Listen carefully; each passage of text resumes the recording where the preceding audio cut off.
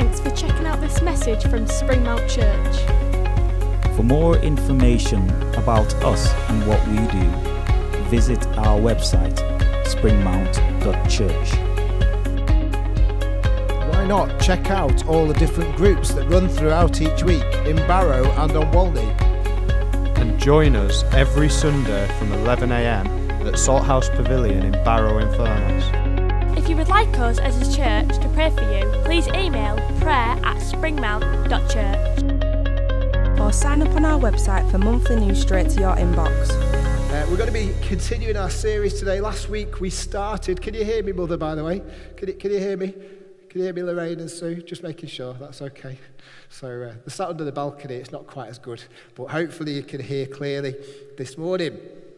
This morning we carry on our Follow Me series. Last week it's quite a simple series, but I think the idea of it is we always come back to what Jesus said.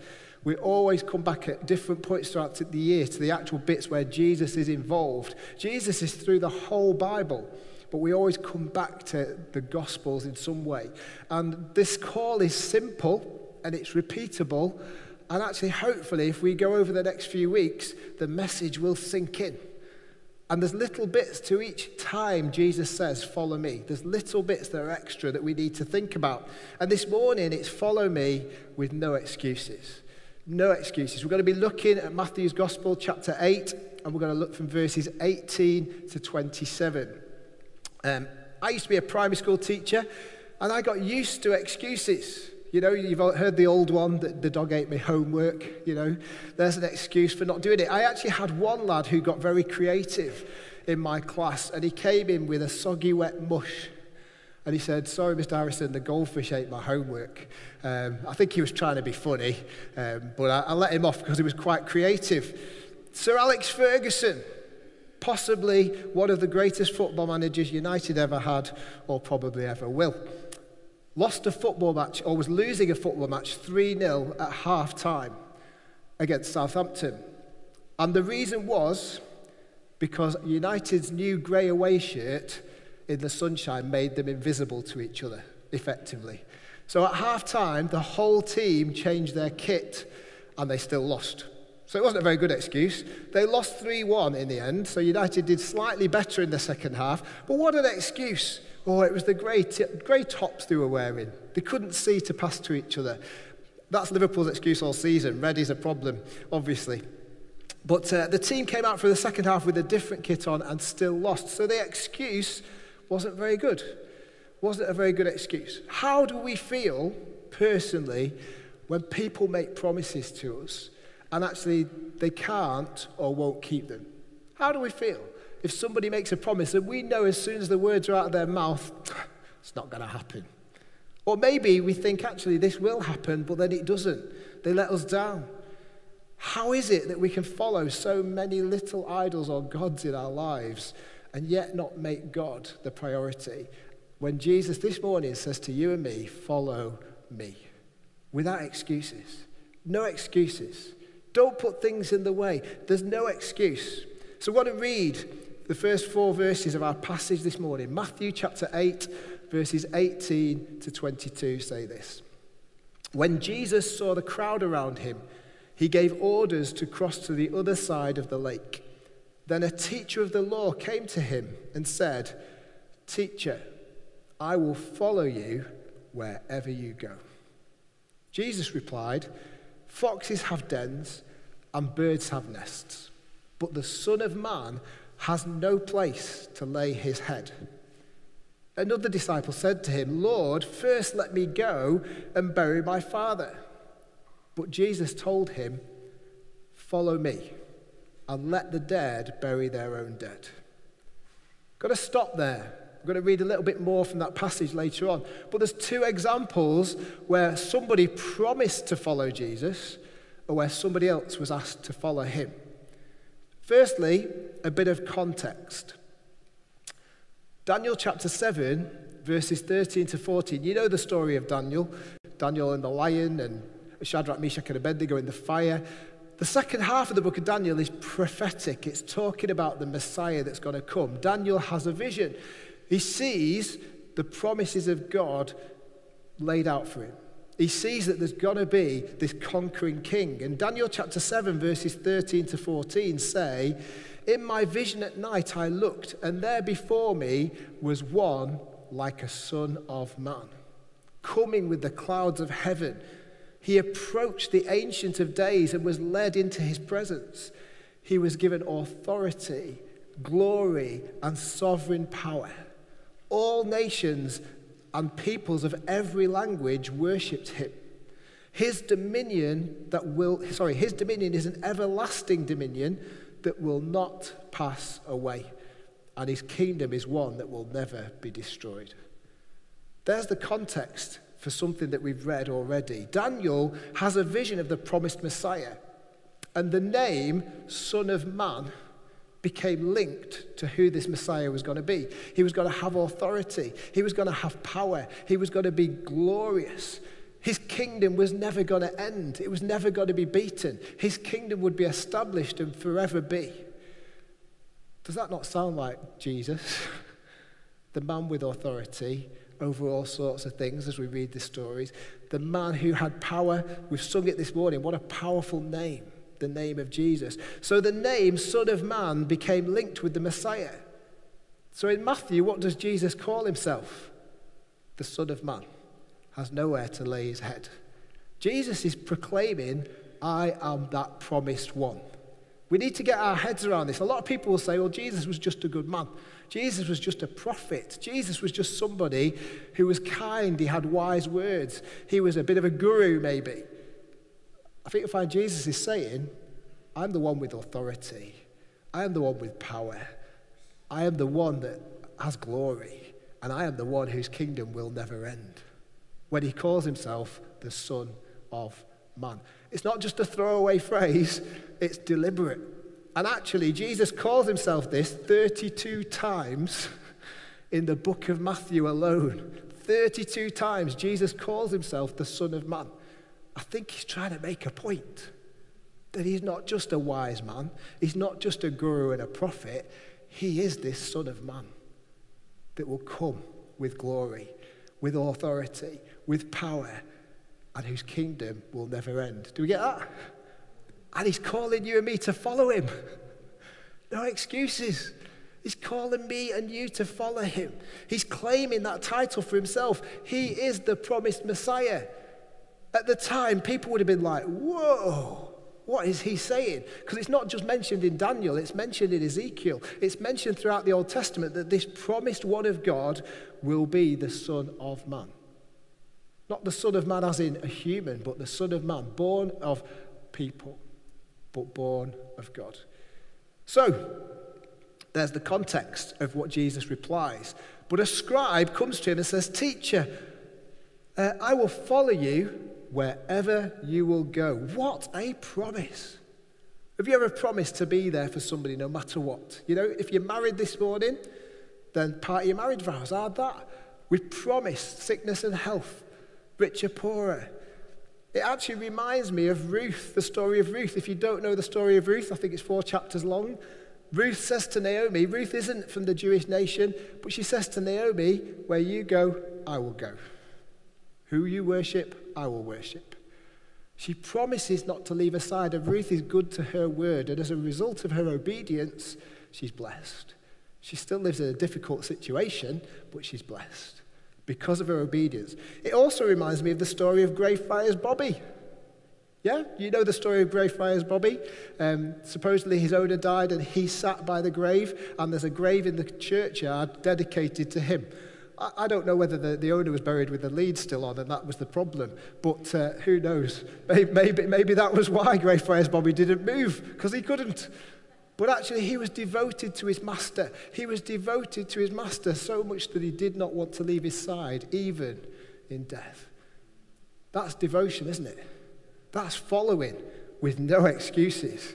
And there's a statue to that little dog in Edinburgh because of his devotion. And we go and visit a statue of a dog and go, wow, isn't it amazing? This little dog, oh, it's amazing. Wouldn't it be more amazing if we followed the God who has all authority, the one who came to die for us, the one who loved us so much that he was willing to give it all for us? Yeah? It's better than a statue of a dog in Edinburgh. And yet we trek, or we go and see these things dedicated to people of faithfulness. God is faithful, and he's faithful to you. This man comes to Jesus and says, I will follow you wherever you go. Many of you know that Chloe has had some baby lambs. They're to keep the horse company, apparently. And they're interesting creatures. People have been to see them. She's had these baby lambs for a few months. And generally speaking, they follow her all over. I lie in bed and sometimes hear them coming through the door. And I'm like, Chloe, get them out of the house. So if they're in now, Chloe, get them out of the house. They follow her everywhere. Why do they follow her? They follow her across the yard. They follow her into the field. They follow her into the stable. Why do they follow her? Because she protects them from the dogs that are roaming around. She protects them and she provides for them. They know that she will provide food. They know that she will provide shelter.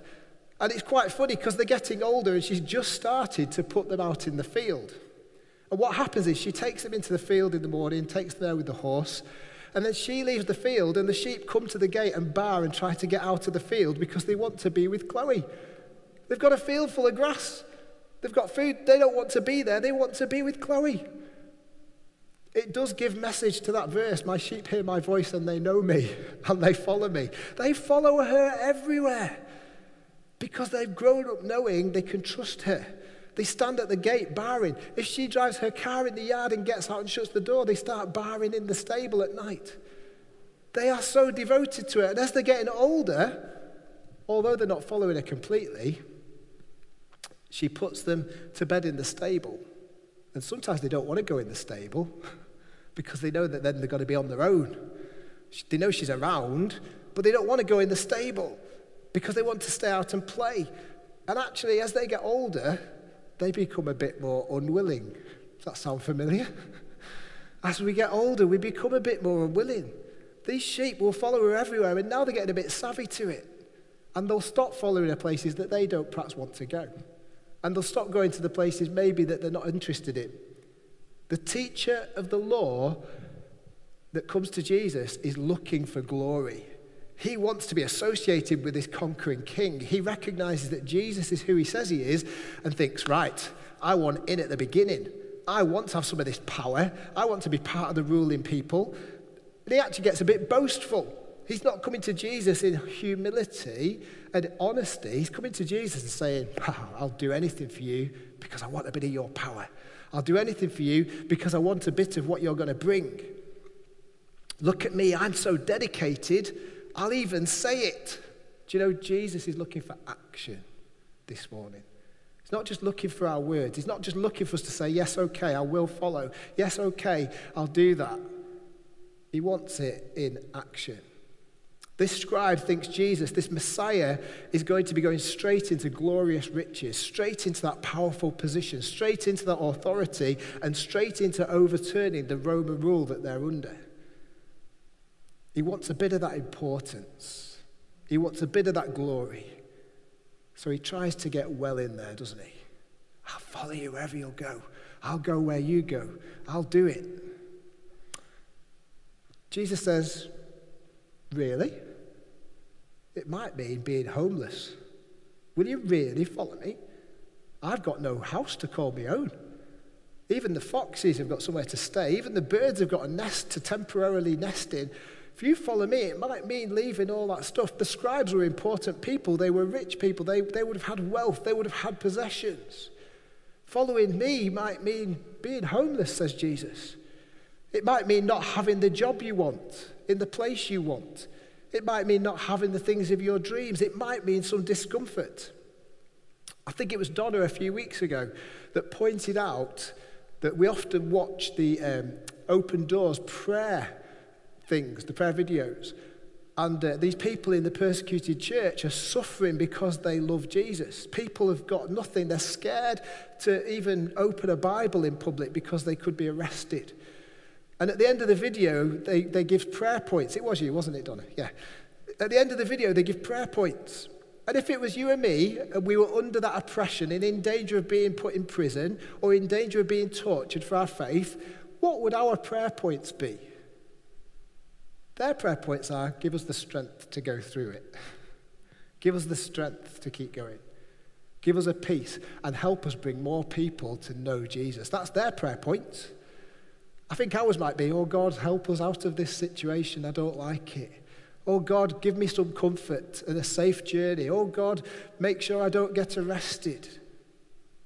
That's not their prayer points, because they recognize that following Jesus is a call to possible difficulty. It's a call to possible discomfort. And maybe you don't want to hear that this morning, but their prayer requests aren't, Lord, make it more comfortable. Lord, take me out of this situation. Sometimes he will, but sometimes I'm sure that these people do ask those things in some of those tough times. I'm sure they do cry out to God and say, God, help us. But their prayer is for strength to face what they face and for others to join them on the journey. Jesus says to you and me, follow me. And it might get uncomfortable. It might be uncomfortable. We all want the prize, don't we, but not the pain. I've brought with me this morning some medals, okay? I could wear them, I'm not showing off, by the way. This is relevant, okay? This lovely medal here was from the Munich 10K, okay? I ran this 10K in about 4 years ago, I think it was, in 58 minutes. I was quite pleased with myself. And I got this medal at the end to show that on the, something of 8th of October it was, 2016, I did the 10K in Munich. I've then got this one. This is the Scottish Half Marathon. So I like this one. It's nice shape, nice little lanyard. That's what they call it. It's got tartan insides to show that it's from Scotland. And I ran this with Paul on the 13th? I can't even tell what it was now. Oh, 13.1 miles. That's what it is. But I ran that, and it reminds me of the grueling last mile that I ran to get over the finish line. It was hard work. I've got this one. Okay, this was the first medal I ever got. Oops, there's a battery. And this is the Bupa London 10,000 10K, 2010, run the course. It finished outside Buckingham Palace at the bottom of the mall. And I got this medal. I got a goodie bag with a T-shirt in and everything. But actually, this one, I actually had to hunt for it because it doesn't really mean anything. Because I actually didn't run this race. Look, I've actually got two. We were just walking down the mall after it had finished and they were handing them out. So I had goodie bags, I've got medals, I've got about 4 of the T-shirts saying I ran the Bupa 10,000 metres. I didn't, but that's the first medal I got. It actually doesn't mean anything anymore because it didn't take any effort. I just blagged these. So actually these have been stuck in a cupboard, I couldn't find them. These ones, I had to work for them. And these mean something. I think that's a little bit like this scribe. One of those medals wasn't deserved. There was no grueling run involved. There was no action involved. It was purely, I'll have one of them, thank you very much. Is that our attitude to God when he says, follow me? I'll have what it brings. I'll have the blessing. I'll have the position. I'll have the promise. But you know what? Not interested in the effort, thank you very much. Not interested in the discomfort that I might have. That's what this man is going for. He's going for the crown. But the cross comes before the crown. The cross comes before the crown. Our promise to follow cannot be dependent on the crown. Our promise to follow has to be about going through the cross. I've lost my place. The cross comes before the crown. What promises are we making this morning? What promises have we made to God? What promises have we made to other people? Are we keeping them? Or are we getting older and a little more unwilling, like those sheep? Are we becoming a little bit more unwilling? Do we just want to go straight to the crown? Or are we really willing to say, I'll follow you, Jesus. Wherever you go, I will go. A promise not kept. Do you know, we don't see or hear of this man again in the whole of the New Testament. We don't know what happens to him. So I guess he wasn't really willing to fulfill the promise. I'm guessing it was just words, just empty words, no action. Do you know, Jesus, his promise is yes and amen. His promise is fulfilled. His promise is to be faithful. His promise is the same today as it was then. Follow me. Follow me. It might not be easy, but it'll be worth it. Follow me. His return will be very different to his first coming. That's what Daniel tells us. He'll come on the clouds. He'll come with glory. So the second part of these verses, we see a call that comes in the middle of other plans. A call that disturbs our plans. You ever experienced that? Lord, let me first go and bury my father. Let me go and do this first before I follow you. Let me go and do that before I wholeheartedly commit. Joe, Jesus' reply sounds really harsh to our Western ears. Let the dead bury their own dead. That sounds really harsh, doesn't it? Sounds really uncomfortable. But again, let's know the context. This man's father wasn't dead yet. This man's father was still alive. How do we know? Because if his father was dead, he wouldn't be out and about following. He wouldn't be out and about listening to Jesus. He would be at home mourning. His father isn't dead. So what he's actually saying is, let me enjoy time with my dad, and once my dad's gone, I'll follow you, Jesus. Let me enjoy this period of life, do what I want to do, and then, Jesus, I'll follow you. That's what he's saying. Let me do this that I want to do, and then I'll follow you. It's a bit like the equivalent of asking the kids to empty the dishwasher, isn't it?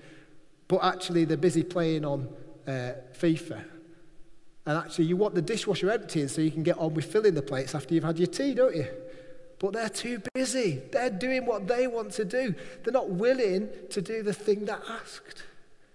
Jesus says, follow me. Joe, Jesus isn't changing my plans. That's what the response is. Jesus isn't changing my plans. He'll have to fit in with me. That's what this man is saying. I'm not following Jesus. He needs to get on board my bus. I'm not getting on his. He needs to come along with me. That's the attitude. Jesus, join me. Then I'll follow.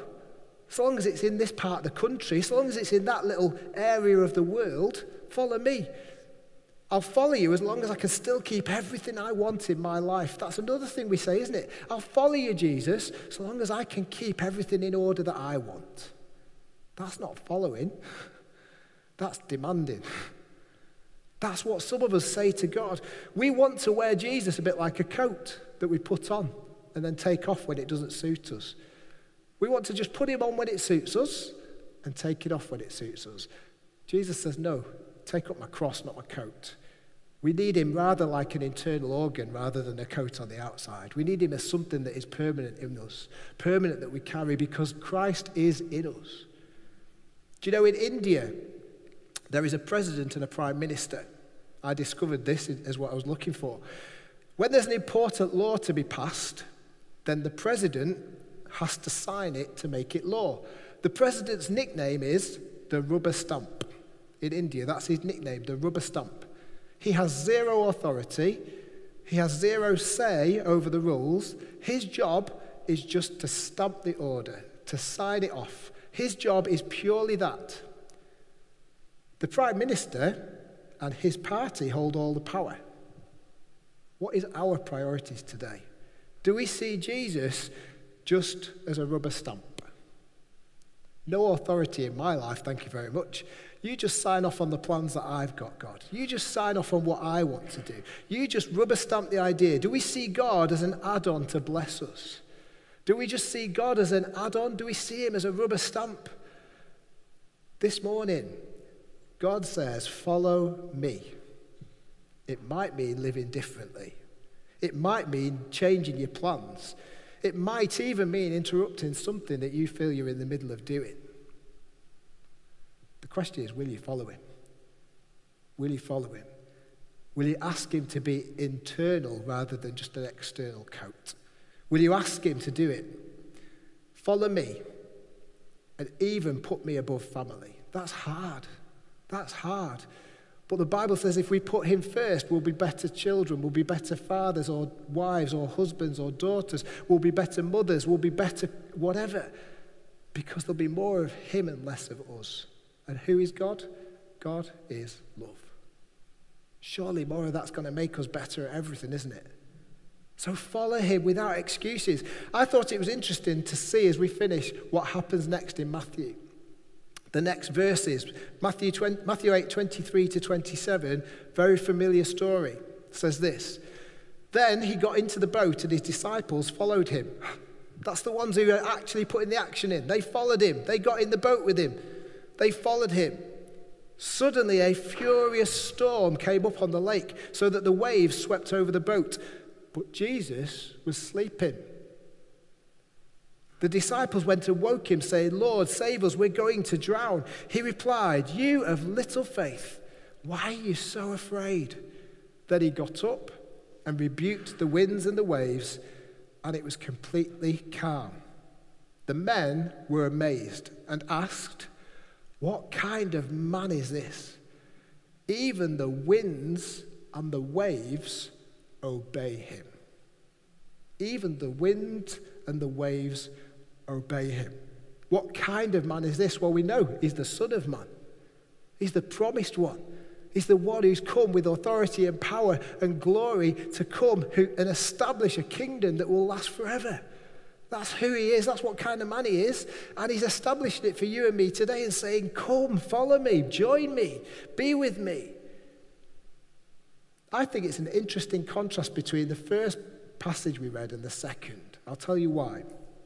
Firstly, there's a promise made that isn't kept.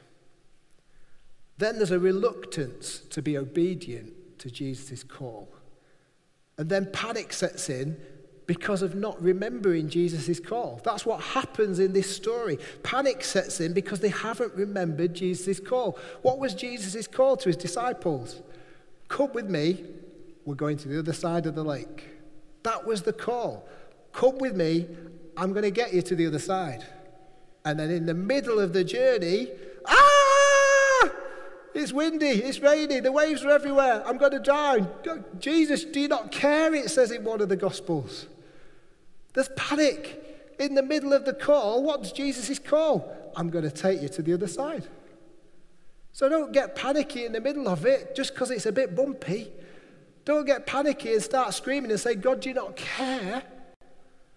Because Jesus' promise is, I'm going to get you to the other side. Now, we've all heard that before maybe, but Jesus has given orders.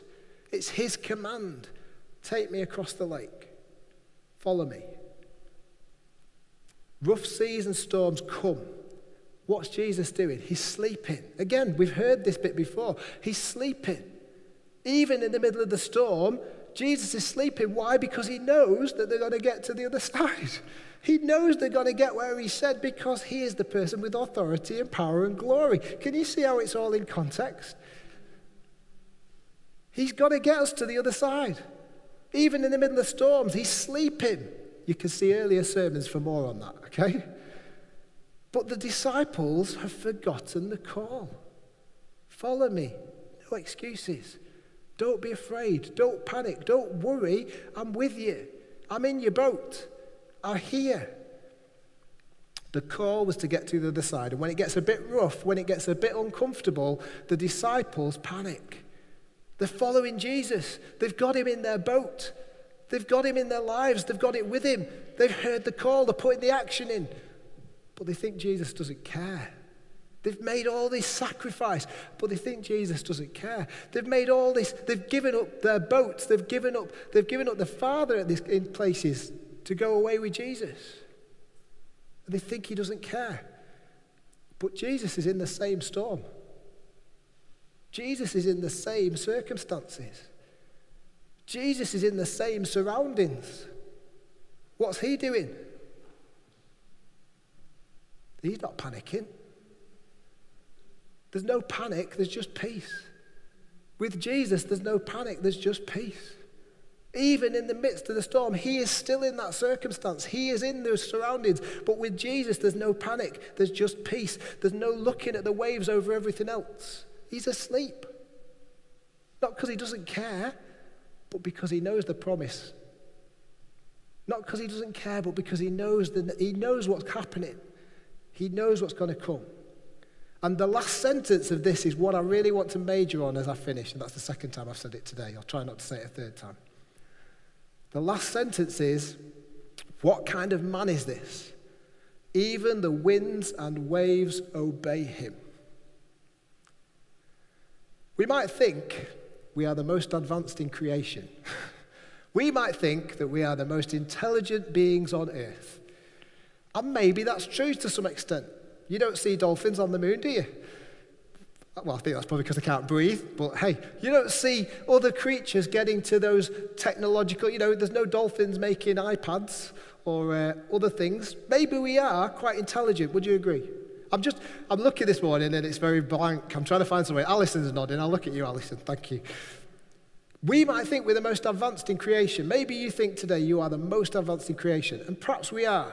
We are intelligent, we're creative, we design, we create things. But the key difference between us and a temporary wave of water or breath of wind is this: obedience.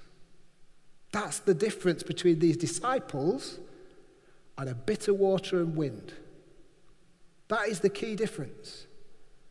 And it's really important that we notice that, because what does obedience bring? The simple bit of foam-edged water goes calm. Why? Because it's obedient to Jesus.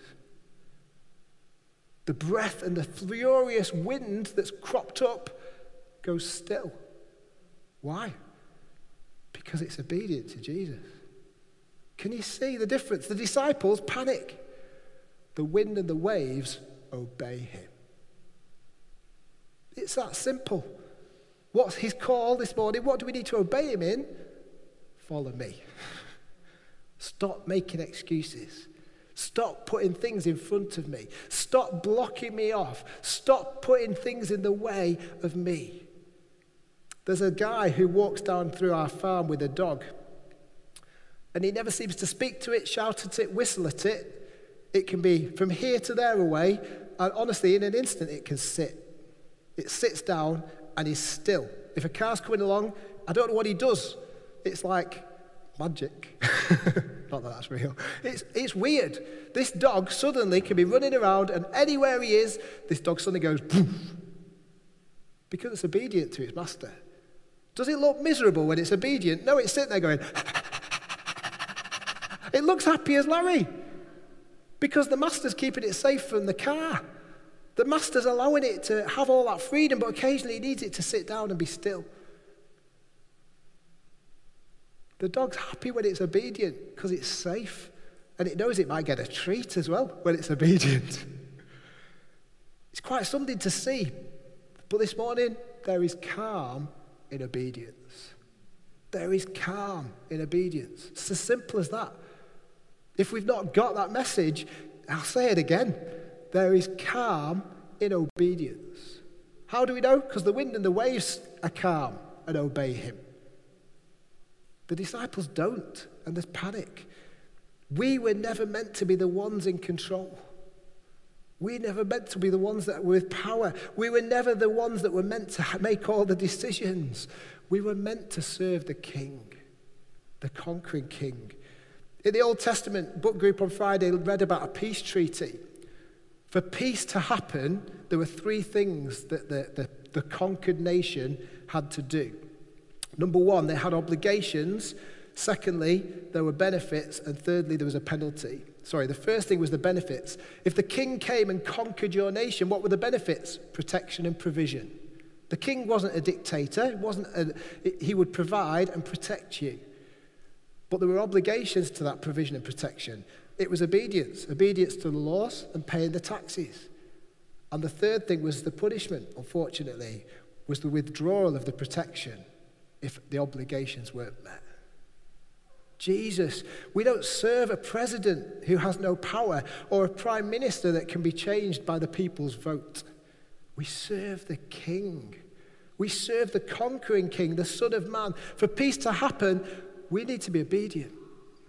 What happened to the winds and waves? They were calm, still, and peaceful. When Jesus was holding on to the promise of crossing the lake, he was calm, still, and peaceful. When Jesus was on the cross, he was calm. So what does all this mean to us today?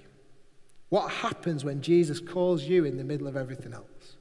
What happens? Don't just expect him to be the rubber stamp on your life. How reliable are our promises this morning compared to his? Not very. But don't worry about his promises because we've been let down by others before, because his promises are true. His promises are sure. Our obedience doesn't alter his faithfulness, but his faithfulness should impact our obedience.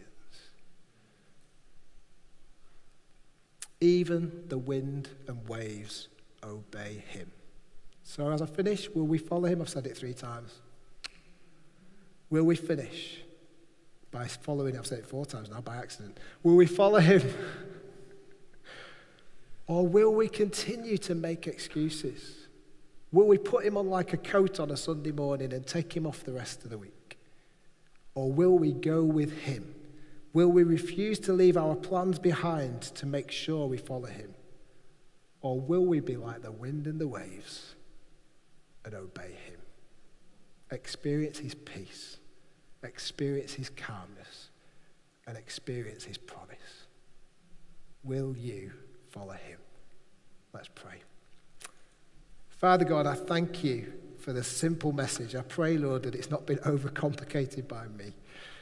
But Father, I pray this morning that each one of us will know that you just simply call us still to follow Jesus.